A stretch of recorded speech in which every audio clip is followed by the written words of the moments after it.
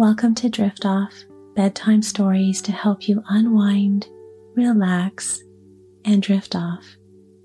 Thank you for joining me. I'm your host, Joanne, and it's a pleasure helping you get restful sleep. I created this podcast because I wanted to provide a quiet space for comfort for my listeners. Life can get really busy, and I want this podcast to be a soft place to land at the end of the day where you feel safe and cozy as I read you a bedtime story to help you unwind and relax as you ease into a restful night's sleep. So if you're enjoying the podcast and want to support the show so that we can continue to bring you even more sleepy bedtime stories, we've created a premium membership where you can enjoy relaxing, intro and ad-free listening, 2 monthly bonus episodes, as well as access to a monthly guided sleep relaxation or sleep hypnosis that you can use at bedtime to help you sleep. Go sign up at driftoff.supercast.com or see the link in the show notes. That's driftoff.supercast.com. Little House in the Big Woods by Laura Ingalls Wilder. This story takes place in 1871 and is about a young girl by the name of Laura Ingalls and her family who live in a house in the woods, and about the challenges and the joys of pioneer life. And so, as always, my friend, settling comfortably under the covers. Take a full, comfortable breath. And as you exhale, relax and let go. Allow any tension to just melt away, sinking deeper and deeper down into the softness that you're resting on. There is nothing else to do and nowhere else to be. So just lay back, relax, and enjoy the story.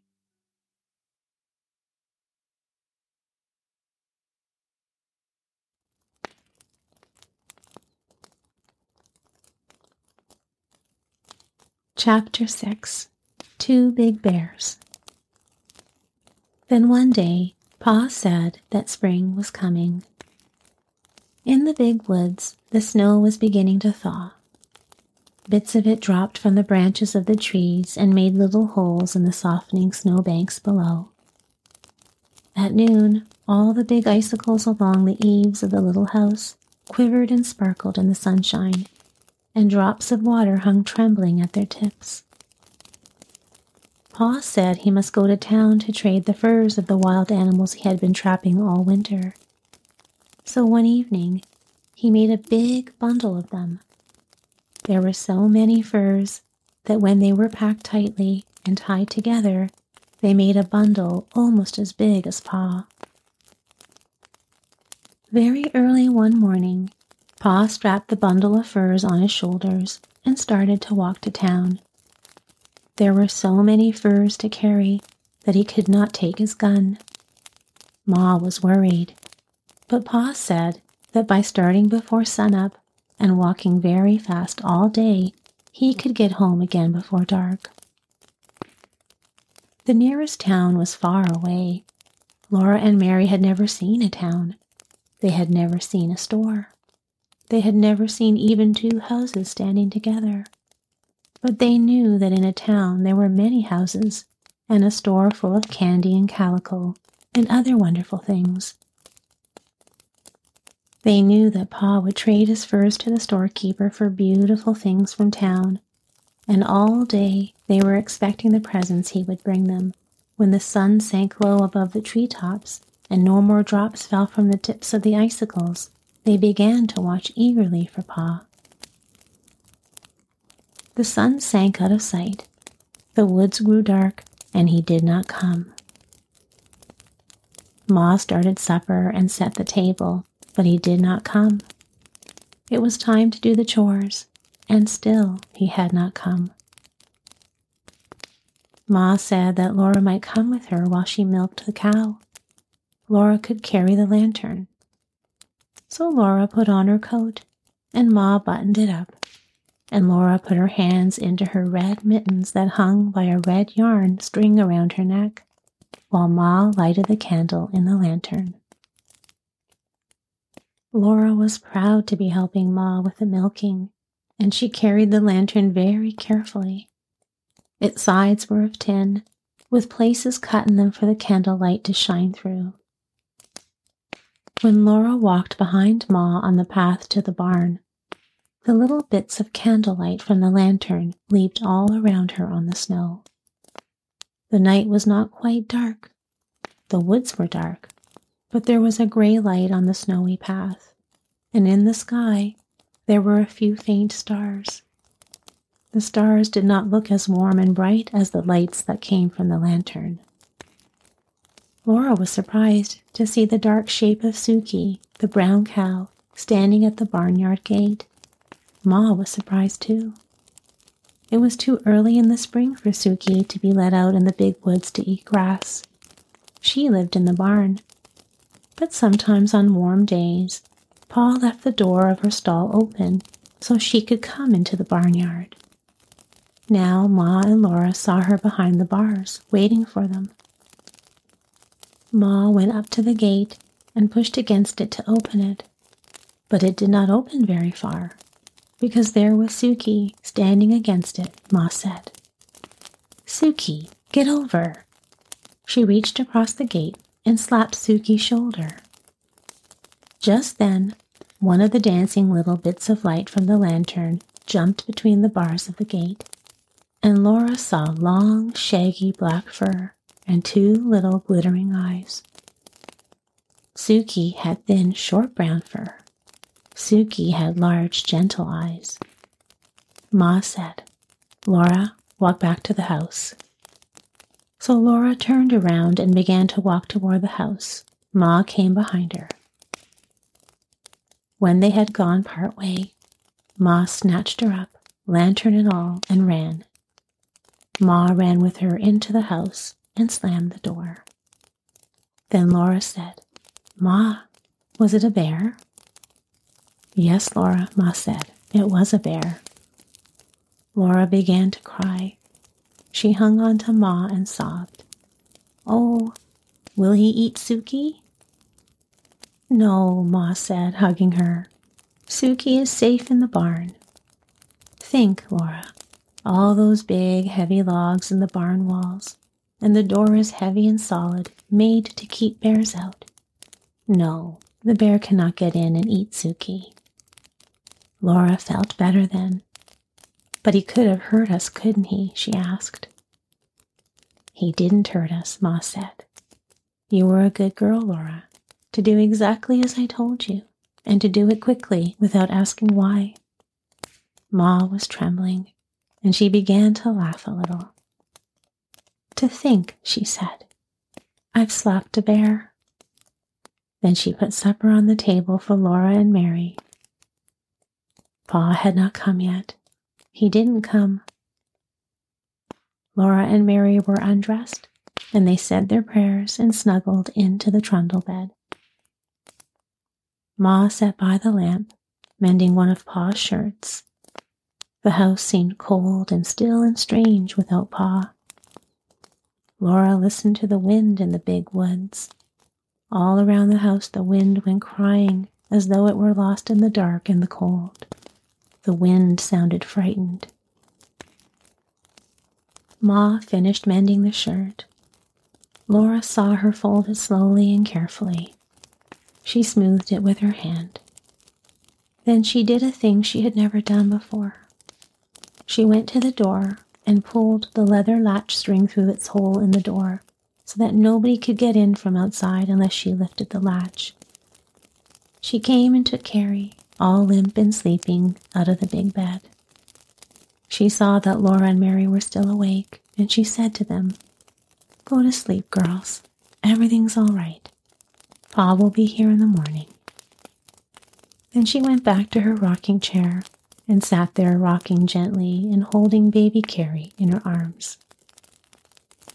She was sitting up late, waiting for Pa, and Laura and Mary meant to stay awake too till he came, but at last they went to sleep.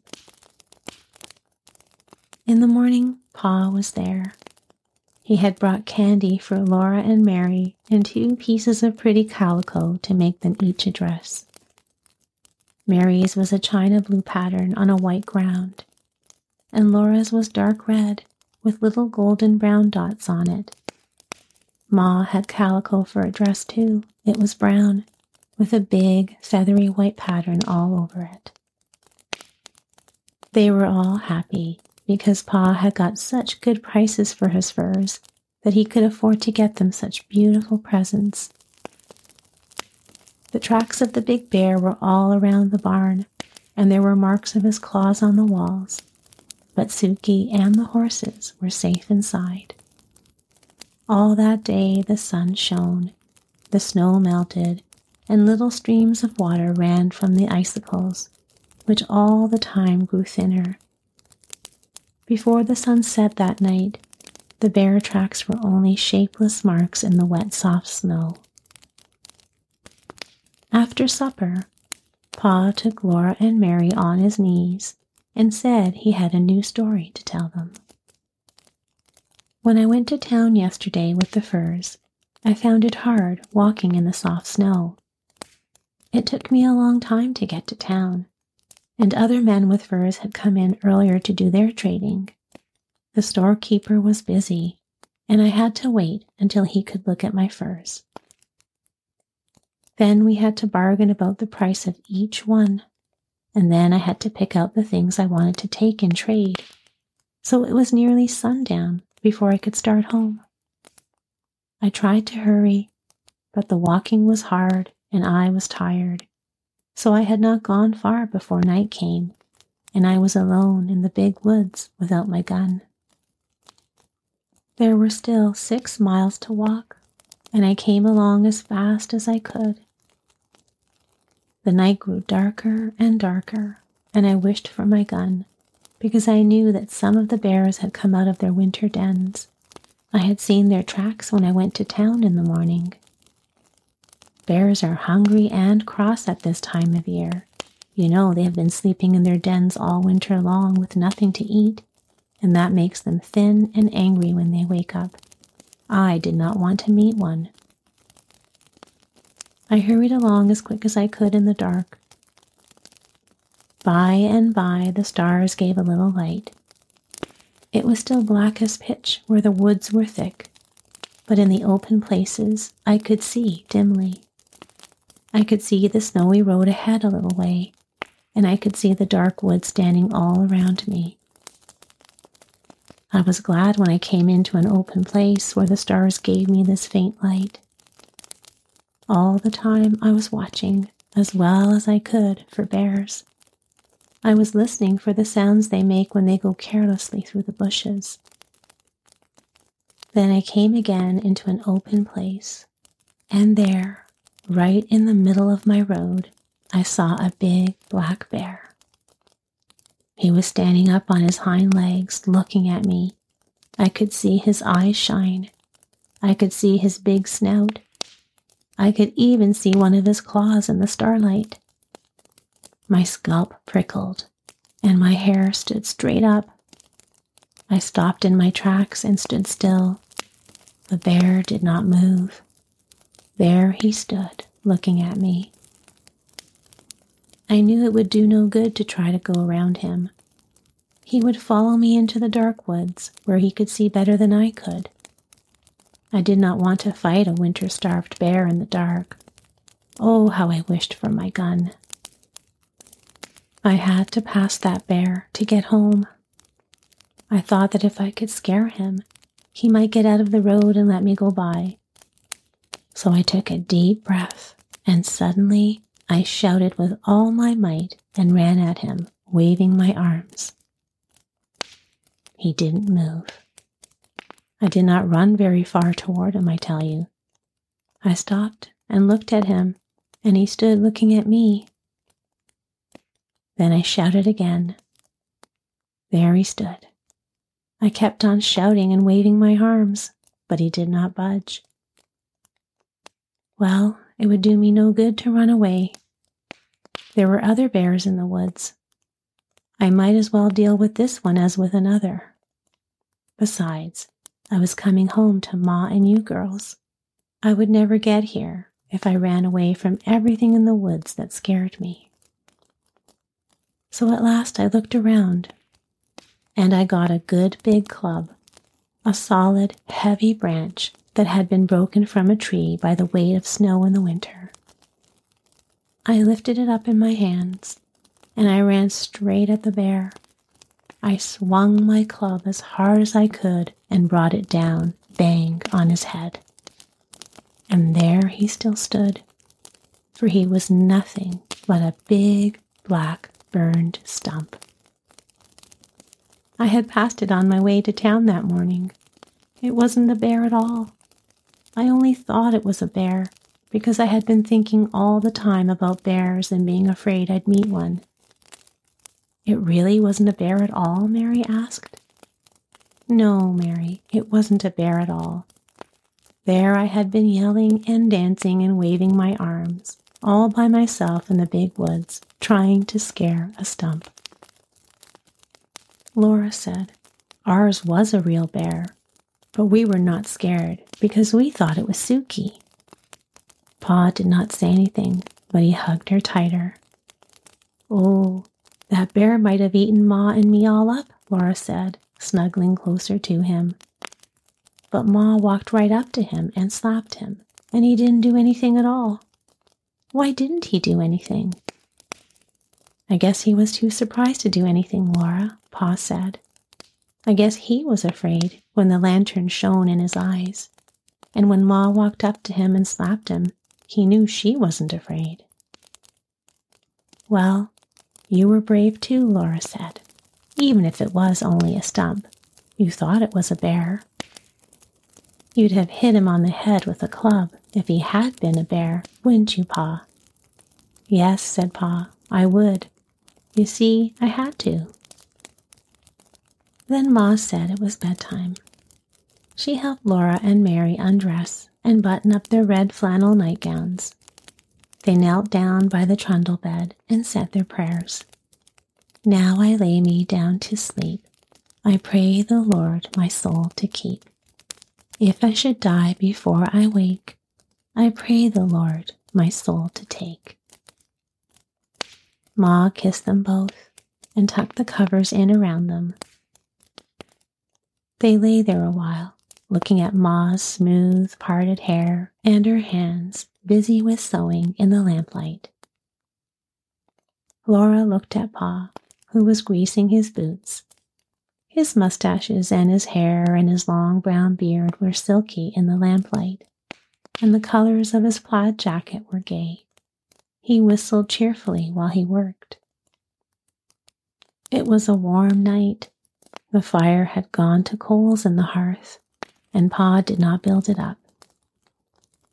All around the little house in the big woods, there were little sounds of falling snow, and from the eaves there was the drip, drip of the melting icicles. In just a little while, the trees would be putting out their baby leaves, all rosy and yellow and pale green, and there would be wild flowers and birds in the woods.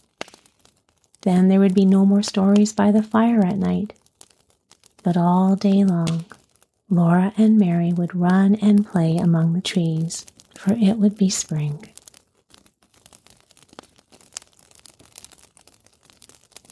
Chapter 7. The Sugar Snow.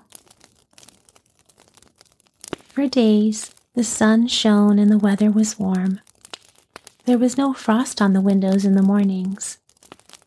All day, the icicles fell one by one from the eaves with soft, smashing and crackling sounds in the snowbanks beneath. The trees shook their wet, black branches, and chunks of snow fell down. When Mary and Laura pressed their noses against the cold window pane, they could see the drip of water from the eaves and the bare branches of the trees. The snow did not glitter. It looked soft and tired.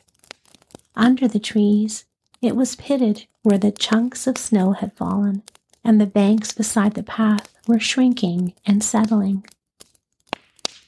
Then one day, Laura saw a patch of bare ground in the yard. All day it grew bigger, and before night, the whole yard was bare mud. Only the icy path was left, and the snowbanks along the path, and the fence, and beside the woodpile. "Can't I go out to play, Ma?" Laura asked. And Ma said, "May, Laura." "May I go out to play?" she asked. "You may tomorrow," Ma promised. That night, Laura woke up shivering. The bed covers felt thin, and her nose was icy cold. Ma was tucking another quilt over her. "Snuggle close to Mary," Ma said, "and you'll get warm." In the morning, the house was warm from the stove, but when Laura looked out of the window, she saw that the ground was covered with soft, thick snow. All along the branches of the trees, the snow was piled like feathers, and it lay in mounds along the top of the rail fence and stood up in great white balls on top of the gate posts.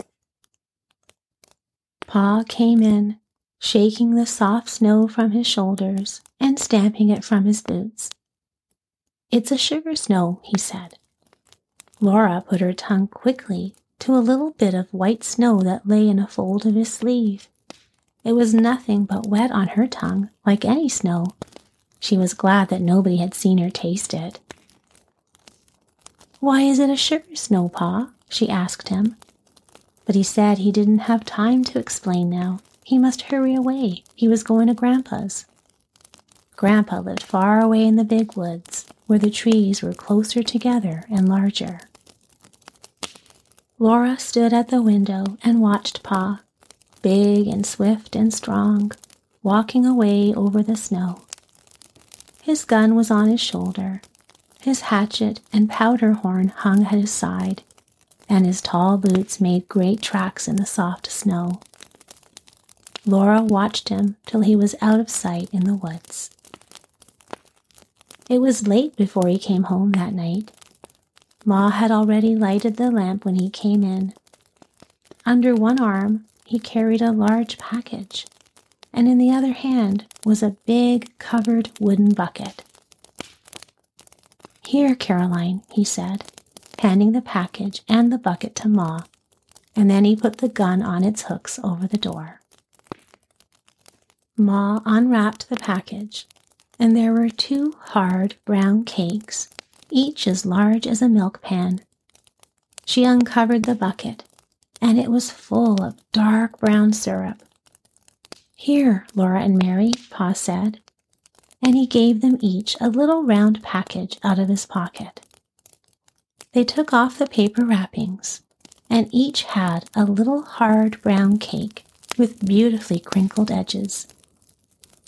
"Bite it," said Pa, and his blue eyes twinkled. Each bit off one little crinkle, and it was sweet. It crumbled in their mouths. It was better even than their Christmas candy. "Maple sugar," said Pa. Supper was ready, and Laura and Mary laid the little maple sugar cakes beside their plates while they ate the maple syrup on their bread. After supper, Pa took them on his knees, and he sat before the fire and told them about his day at Grandpa's and the sugar snow. All winter, Pa said, Grandpa has been making wooden buckets and little troughs. He made them of cedar and white ash, for those woods won't give a bad taste to the maple syrup. To make the troughs, he split out little sticks as long as my hand and as big as my 2 fingers. Near one end, Grandpa cut the stick half through and split one half off. This left him a flat stick with a square piece at one end. Then with a bit, he bored a hole lengthwise through the square part, and with his knife he whittled the wood till it was only a thin shell around the round hole. The flat part of the stick he hollowed out with his knife till it was a little trough. He made dozens of them, and he made 10 new wooden buckets. He had them all ready when the first warm weather came and the sap began to move in the trees. Then he went into the maple woods, and with the bit he bored a hole in each maple tree, and he hammered the round end of the little trough into the hole, and he set a cedar bucket on the ground under the flat end. The sap, you know, is the blood of the tree. It comes up from the roots when warm weather begins in the spring, and it goes to the very tip of each branch and twig to make the green leaves grow. Well, when the maple sap came to the hole in the tree, it ran out of the tree, down the little trough, and into the bucket. "Oh, didn't it hurt the poor tree?" Laura asked. "No more than it hurts you when you prick your finger and it bleeds," said Pa. Every day, Grandpa puts on his boots and his warm coat and his fur cap, and he goes out into the snowy woods and gathers the sap. With a barrel on a sled, he drives from tree to tree and empties the sap from the buckets into the barrel. Then he hauls it to a big iron kettle that hangs by a chain from a cross timber between 2 trees. He empties the sap into the iron kettle. There's a big bonfire under the kettle, and the sap boils, and Grandpa watches it carefully. The fire must be hot enough to keep the sap boiling, but not hot enough to make it boil over. Every few minutes, the sap must be skimmed. Grandpa skims it with a big, long-handled wooden ladle that he made of basswood. When the sap gets too hot, Grandpa lifts ladlefuls of it high in the air and pours it back slowly. This cools the sap a little and keeps it from boiling too fast. When the sap has boiled down just enough, he fills the buckets with the syrup. After that, he boils the sap until it grains when he cools it in a saucer. The instant the sap is graining, Grandpa jumps to the fire and rakes it all out from beneath the kettle. Then as fast as he can, he ladles the thick syrup into the milk pans that are standing ready. In the pans, the syrup turns to cakes of hard brown maple sugar. "So that's why it's a sugar snow? Because Grandpa is making sugar?" Laura asked. "No," Pa said. "It's called a sugar snow because a snow this time of year means that men can make more sugar. You see, this little cold spell and the snow will hold back the leafing of the trees, and that makes a longer run of sap. When there's a long run of sap, it means that Grandpa can make enough maple sugar to last all the year for common every day. When he takes his furs to town, he will not need to trade for much store sugar. He will get only a little store sugar to have on the table when company comes." "Grandpa must be glad there's a sugar snow," Laura said. "Yes," Pa said, "he's very glad. He's going to sugar off again next Monday, and he says we must all come." Pa's blue eyes twinkled. He had been saving the best for last, and he said to Ma, "Hey, Caroline, there'll be a dance." Ma smiled. She looked very happy, and she lay down her mending for a minute. "Oh, Charles," she said. Then she went on with her mending, but she kept on smiling. She said, "I'll wear my delaine." Ma's delaine dress was beautiful. It was a dark green with a little pattern all over it that looked like ripe strawberries. A dressmaker had made it in the East, in the place where Ma came from when she married Pa and moved out west to the big woods in Wisconsin. Ma had been very fashionable before she married Pa, and a dressmaker had made her clothes. The delaine was kept wrapped in paper and laid away. Laura and Mary had never seen Ma wear it, but she had shown it to them once. She had let them touch the beautiful dark red buttons, and she had shown them how neatly the whale bones were put in the seams inside with hundreds of little crisscross stitches. It showed how important a dance was if Ma was going to wear the beautiful delaine dress. Laura and Mary were excited. They bounced up and down on Pa's knees and asked questions about the dance until at last he said, "Now you girls run along to bed. You'll know all about the dance when you see it. I have to put a new string on my fiddle." There were sticky fingers and sweet mouths to be washed.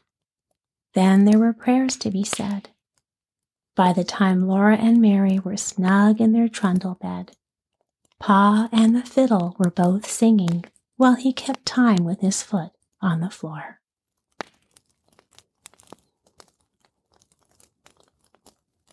Sweet dreams, my friend. Sleep well.